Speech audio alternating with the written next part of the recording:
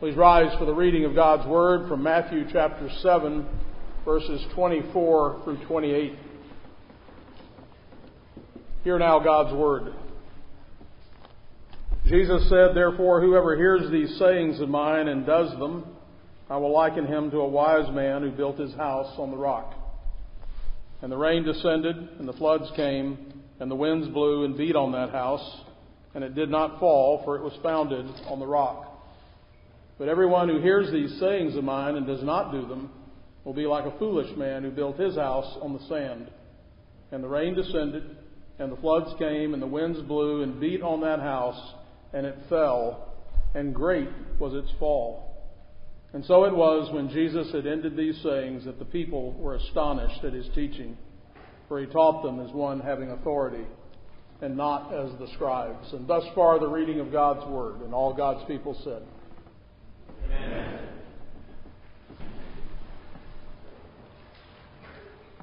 Last Sunday I began a series titled Foundations. As the Apostle Paul addressed the various churches and pastors in his day, and he did so most often topically as pastors and elders consider their congregations just as parents do their children and their households, we try to consider the whole picture and what the current needs are. And so the session has agreed that this series of meals is needed and appropriate. Custom gourmet meals are not what Paul usually served up.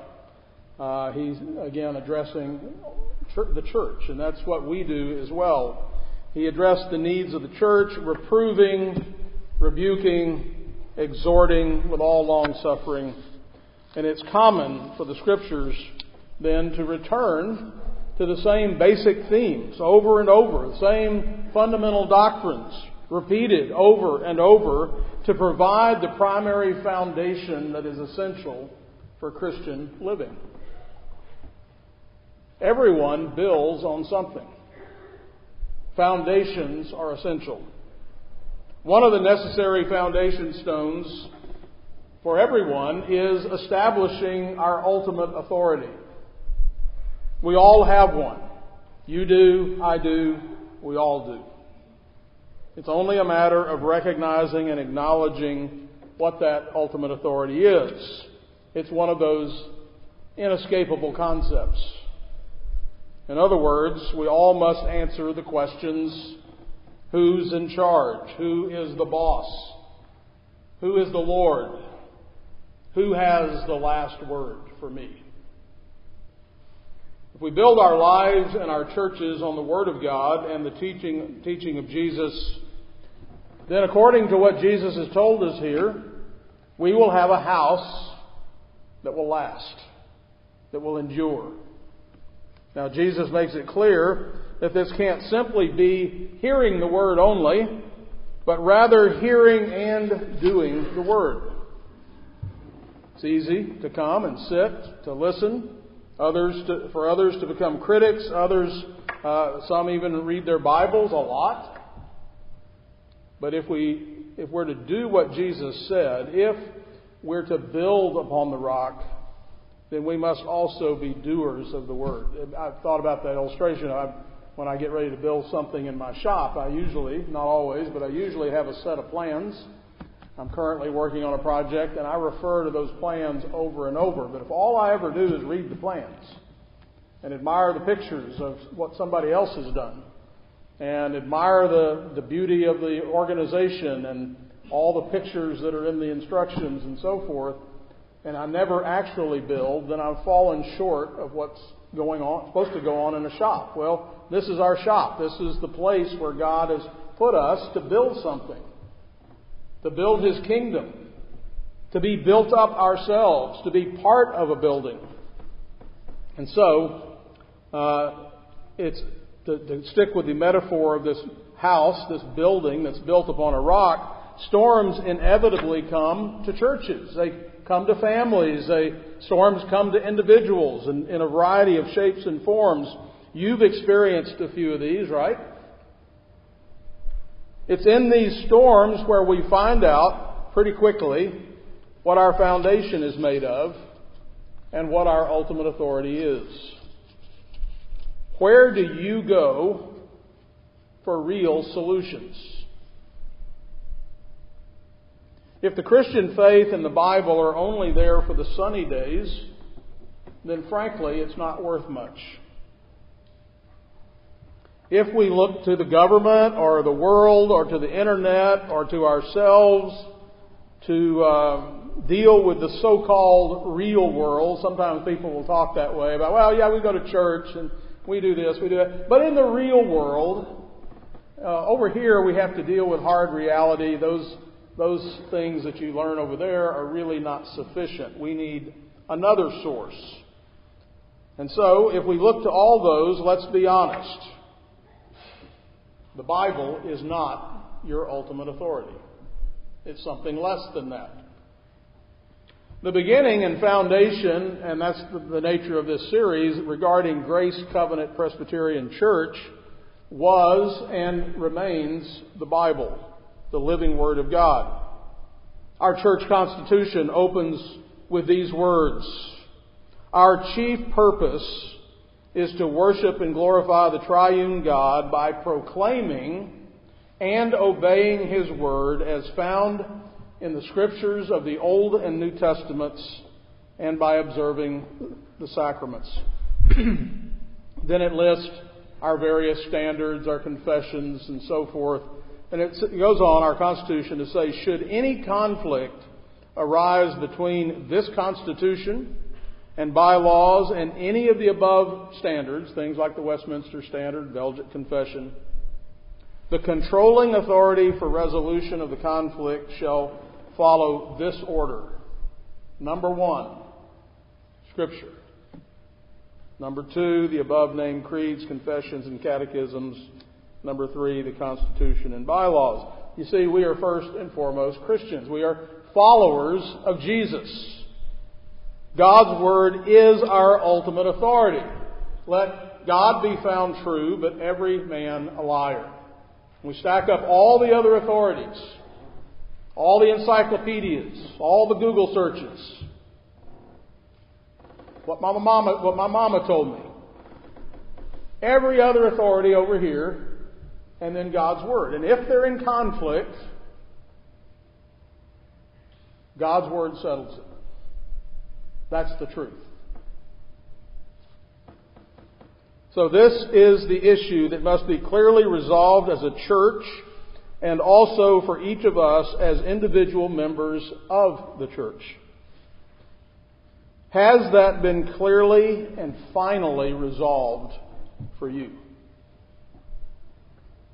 What if you don't like what the Bible says? What if it's politically incorrect? What if it's out of step with the times? May we then pick and choose?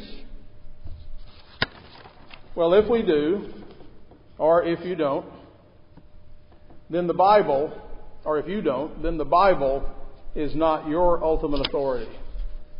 Something else is. This was the fundamental problem in the Garden of Eden, right? When Satan asked Eve, has God said? And then she proceeded to question God's right to determine good and evil, right from wrong. Now, this foundational issue is critical for how we will go about answering every question. About family, about church, society, men, women, children, sexuality, work, money, politics, abortion, creation. We can keep going. In fact, the answer to every question always points to our ultimate authority. Whoever has the last word, that is your ultimate authority. That's your God. Now, I want to point out that all views of authority rest on faith, including the so-called scientific view, scientific faith.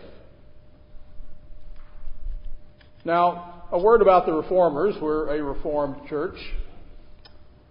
As a church, we trace our roots back to the Reformation, where some of those foundational issues were recovered and reestablished.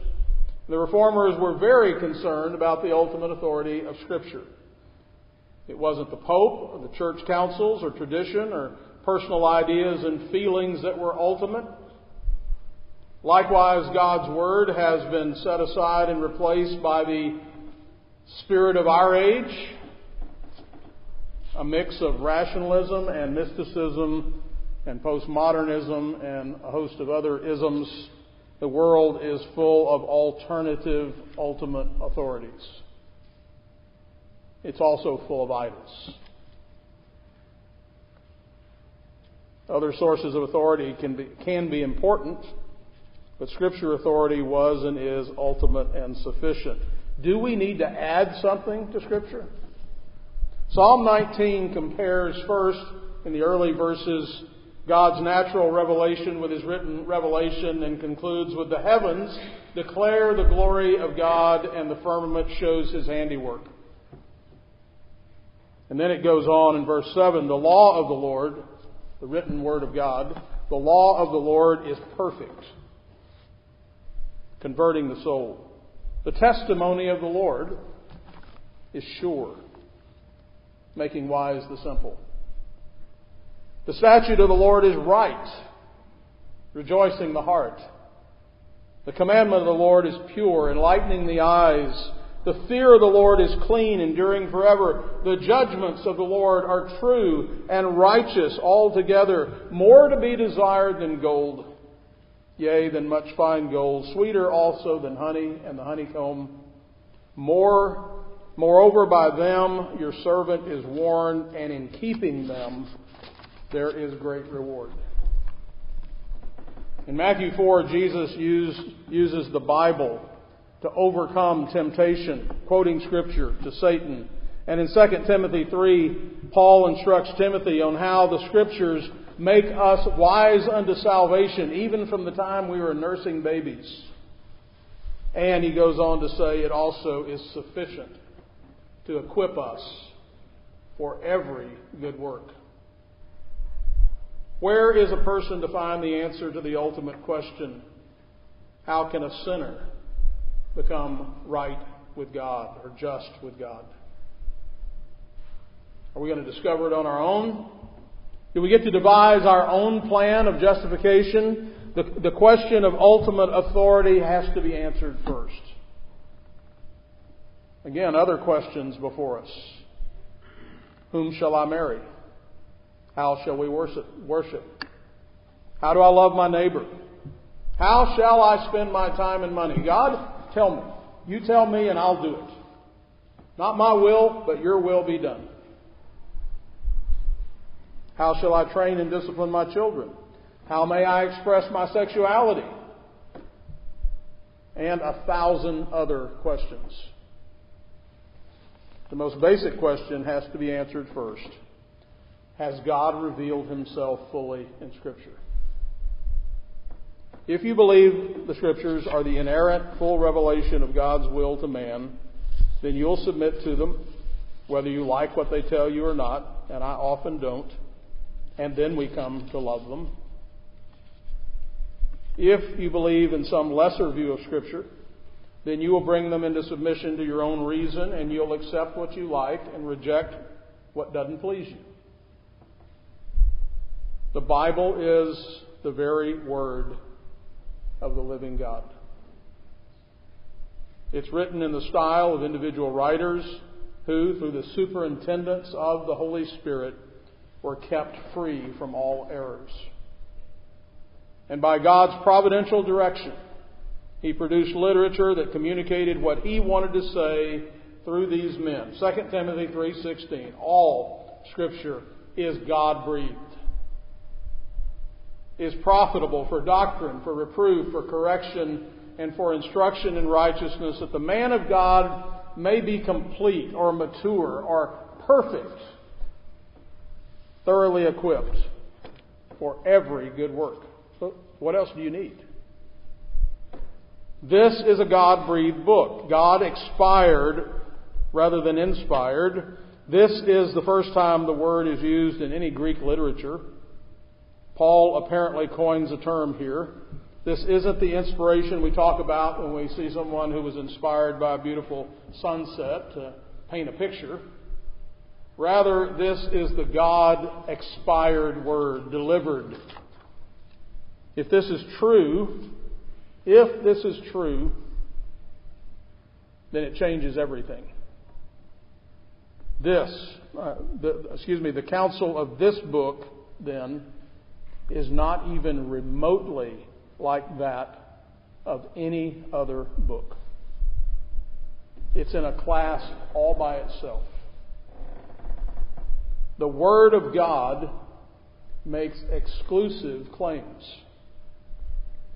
And when we dilute the Word of God with the speculations of men, we weaken the power of the gospel witness. Because it's God's Word, it has the following characteristics. It's infallible. It's not misleading, nor is it being misled. It is safe and reliable. It is inerrant, free from all falsehood or mistake. It is entirely true and trustworthy in all of its assertions. It is authoritative due to the fact that the Scriptures are God-expired, infallible, and inerrant. They are therefore authoritative and binding on all men in all times and in all circumstances. They're comprehensive. Isaiah 8:20, if they do not speak according to this word, it is because they have no light. So as we reflect upon the crucial foundation of our church, this crucial foundation of our church, a mature understanding and use of the Word of God is essential to our survival and our ability to withstand the onslaughts of the world and the devil. This is true for us as a church, and this is true for our families and individuals. It is possible to have the Bible, but to fail then to know it and to stand on it. In other words, we can be immature. The writer of Hebrews describes immature Christians this way. Hebrews 5:12 through 14. For though by this time you ought to be teachers, you need someone to teach you again the first principles of the Bible, the oracles of God. And you have come to need milk and not solid food. For everyone who partakes only of milk is unskilled in the word of righteousness, for he is a babe. But solid food belongs to those who are full age. That is, those who by reason of use have their senses exercised to discern both good and evil. So in Hebrews 5, I believe Paul wrote Hebrews, Paul begins to give us an introduction to the nature of Christ's priesthood and intercession for us. Pretty critical doctrine, right? Can you understand that? Can you explain that doctrine? And as he begins to explain this important doctrine, he realizes that much of his audience isn't ready to follow his argument. He seems to have the frustration I hear from many pastors concerning the spiritual immaturity of those he's trying to instruct. So Paul diverts his discussion to address this perpetual problem in the church, and he then rebukes them for their lack of progress as a parent might rebuke a child who is not living up to their potential.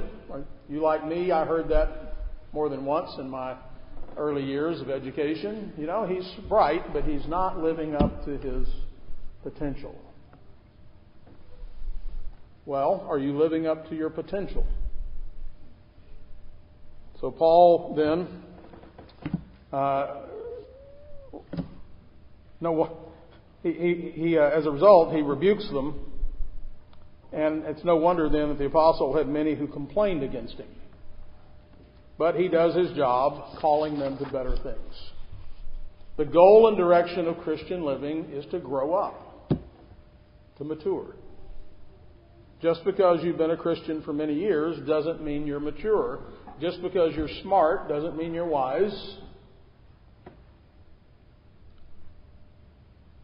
I heard this story. You might be like the person who'd been a teacher for 25 years. I think I've mentioned this before. When she heard about a job that would mean a promotion, she applied for the position. However, someone who had been only teaching for 1 year was hired instead. She went to the principal and asked why. The principal responded, "I'm sorry, but you haven't had 25 years of experience as you claim. You've had only 1 year's experience 25 times." During that whole time, the teacher had not improved. So it might be with many Christians. They haven't grown, but simply repeated the first year of spiritual life many times. The lack of spiritual growth, brothers and sisters, is a dangerous thing. But there are blessings to be enjoyed in Christ that only the mature Christian can truly understand and appreciate. If you remain spiritually immature, you can't come to fully appreciate your standing and your blessings that you have in Christ. Deprived of a greater understanding, guess what? You are more susceptible to all kinds of trouble.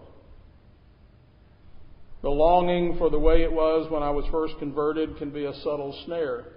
If by that you're referring to your first love, then that's good.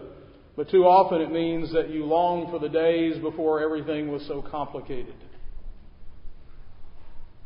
This kind of doctrinal infantilism pervades the church today, and it should be soundly rejected. Again, this is the same kind of problem in the book of Hebrews.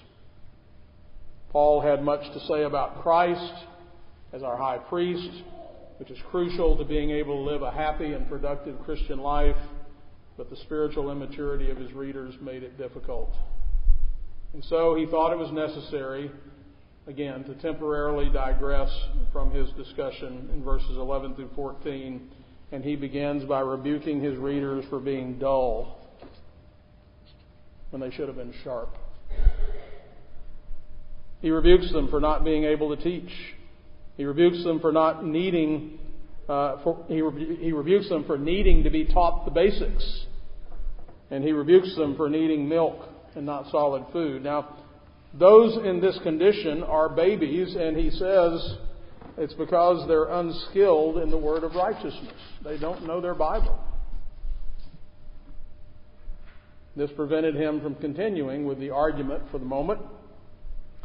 And while the material he had to share with them was, he said, hard to explain, it wasn't so much the difficulty of the material itself as it was their inability to receive it.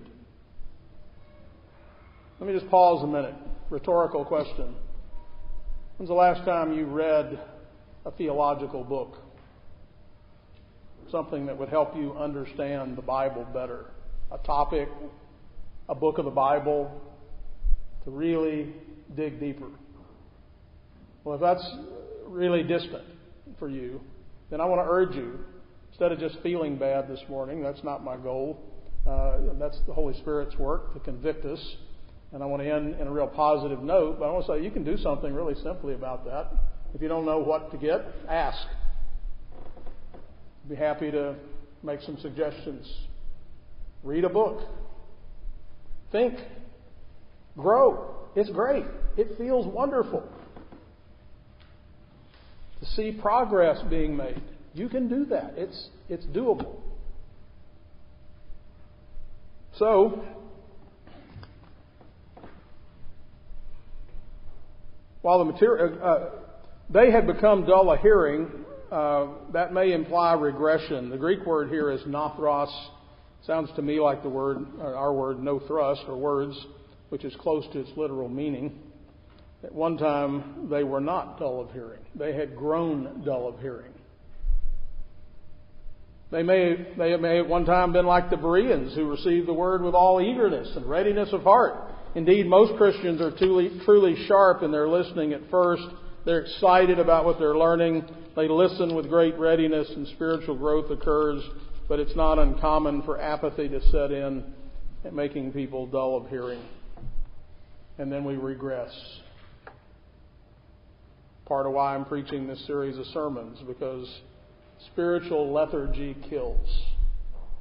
Kills by degrees. Kills you, kills your marriage, kills your children, it just kills. You're not healthy. Now just note there are many substitutes or covers for genuine spiritual maturity. Perhaps you're materially successful. You hold some position or rank. Maybe you have one of those just outstanding personalities. You've got great education. But even when it came to the Sadducees, who by all accounts allegedly knew their Bibles, citing chapters and verses, not literally, but they could find things in the Bible. They knew where neat stuff was, and I'm sure many of them could point out some very interesting things. Nevertheless, Jesus said to them, "You are mistaken, not knowing the Scriptures, nor the power of God." Now, a diet of milk is often necessary, right?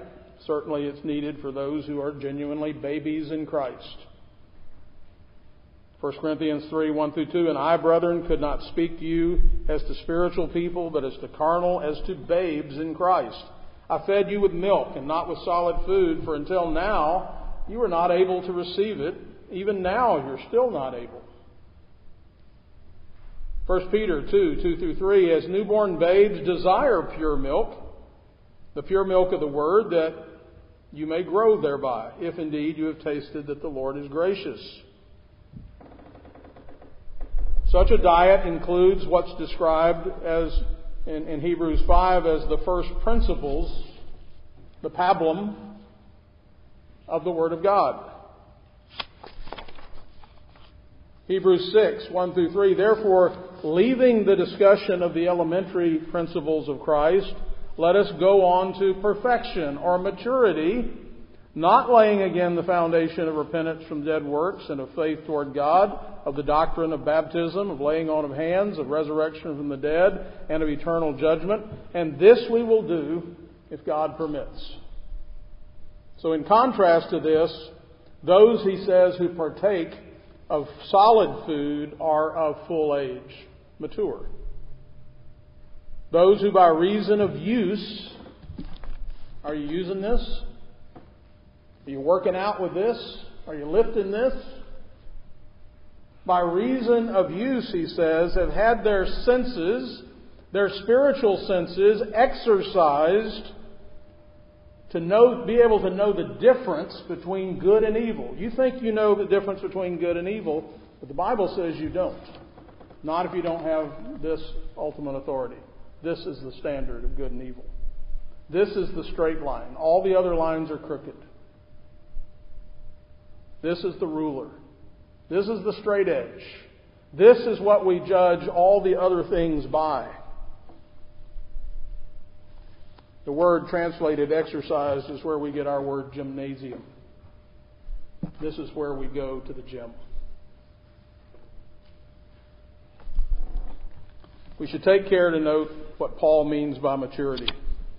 Mature believers would be able to discuss the priesthood of the Lord.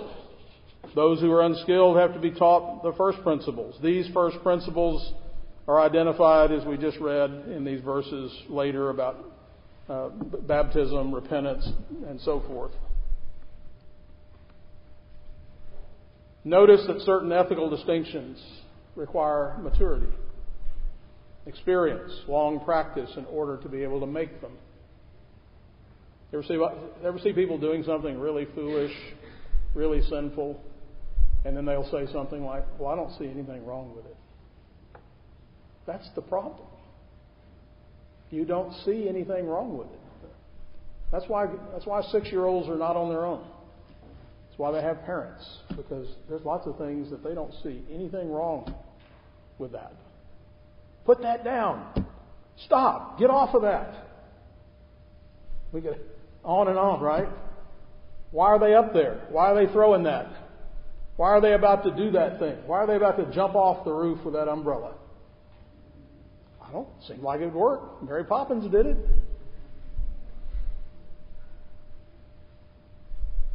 Ethical distinctions of a certain kind are not equally obvious to everyone, and boy, do we live in an ethically confused and disoriented world. All people know that it's wrong to kill your grandmother for her money. But what does it take to see the sins of worldliness, or sexual sins, or flattery, or subtle sins? Legalism arises when Christian communities try to have the fruit of discernment, that is, the ability to make fine distinctions without having the maturity that's necessary. So, how long have you been a Christian? Do any of these admonitions apply to you? What is your condition of maturity? Are you mature for your age, as they like to say? Do you need someone to go over the basics with you again? Are you diligently applying the basics and hunger for more? Is the Bible truly your ultimate authority? Further, if you are hungry for more, is the moral component of it at the center? Do you study the Bible in order to discern what's right and wrong? What's right and wrong in your family? What's right and wrong in how you conduct your business? What's right and wrong in your friendships and relationships? Or are you functioning as some kind of a doctrine computer? In Scripture, doctrine is practical, and high doctrine is highly practical. Those who disparage doctrine for the sake of practice are impractical, and those who disparage practice for the sake of doctrine are unskilled in the word of righteousness. We never, ever take apart what God has joined together. And so, as your pastor, I am reminding you of who you are as followers of Jesus. Jesus said, "If you abide in my word, you are my disciples indeed. And you shall know the truth, and the truth shall make you free." If we get this piece of the foundation right, if we stand on the ultimate authority of God's Word, then we will continue to stand, for we shall have built our house upon the rock of ages. Let's pray. Our Heavenly Father, thank you for supplying all of our needs. You have given us your Son, the Holy Spirit, your Word, and your church. We often fail to make use of these gifts and then wonder why we suffer. Help us, O Lord, in our frailty and stupidity to rise up and see clearly the riches of your provisions for us. May we be prepared for life's storms. And may we remain steadfast, immovable, always abounding in the work of the Lord, knowing that our labor is not in vain in the Lord. Amen. 1 Peter chapter 1, verses 22 through 25. Since you have purified your souls in obeying the truth through the Spirit, in sincere love of the brethren, love one another fervently with a pure heart, having been born again, not of corruptible seed, but incorruptible, through the Word of God, which lives and abides forever. Because all flesh is as grass, and all the glory of man as the flower of grass. The grass withers, and its flower falls away, but the word of the Lord endures forever. Now this is the word which by the gospel was preached to you. The Word of God is all sufficient for you and me. It created and sustains the world. It created and sustains us. It redeems us. It will resurrect us. It teaches, reproves, corrects, and instructs us. It equips us for every good work. Psalm 18, 30 through 32, As for God, His way is perfect. The word of the Lord is proven. He is a shield to all who trust in Him. For who is God except the Lord, and who is a rock except our God? It is God who arms me with strength, and makes my way perfect. And so we come now to the Lord's table to renew our covenant and to renew our pledge of loyalty to God and to His Word. Amen. All your works praise you, O Lord, and your saints give thanks to you. We open our mouths to bless your holy name. We are especially grateful today for the kind providence you've shown us in times of delight and in times of trial. Indeed, you have worked all things together for our good in Christ. We gratefully receive your salvation by grace alone, through faith alone, in Christ alone. You have brought us one by one to participate in this covenant community of your saints, to live, love, and serve together. We thank you for all the faithful saints that have gone before us, for fathers and mothers, uncles and aunts, friends and neighbors, pastors and elders, as well as strangers, for all those who have adorned the gospel of our Lord Jesus Christ, who have served and prayed, who have lived and proclaimed, who have sacrificed and died. For here we sit as the benefactors of your grace and your saints. Keep us, we pray, that we too might have the blessing of participation in the work of your kingdom, that the generation to come might know your works, the children who would be born, that they might arise and declare them to their children, that they might set their hope in God and not forget your works. Lord, you have made us a people before you. You've given us a name. You've given us a place to worship. You've given us a people to serve and love. You have fed us and built us up. You've given us friends and families. You have provided food and shelter. You have given us great cause to rejoice and celebrate in Christ. Bless now our feast and fellowship. In Jesus' name we pray. Amen. The grace of our Lord Jesus Christ be with you. Amen.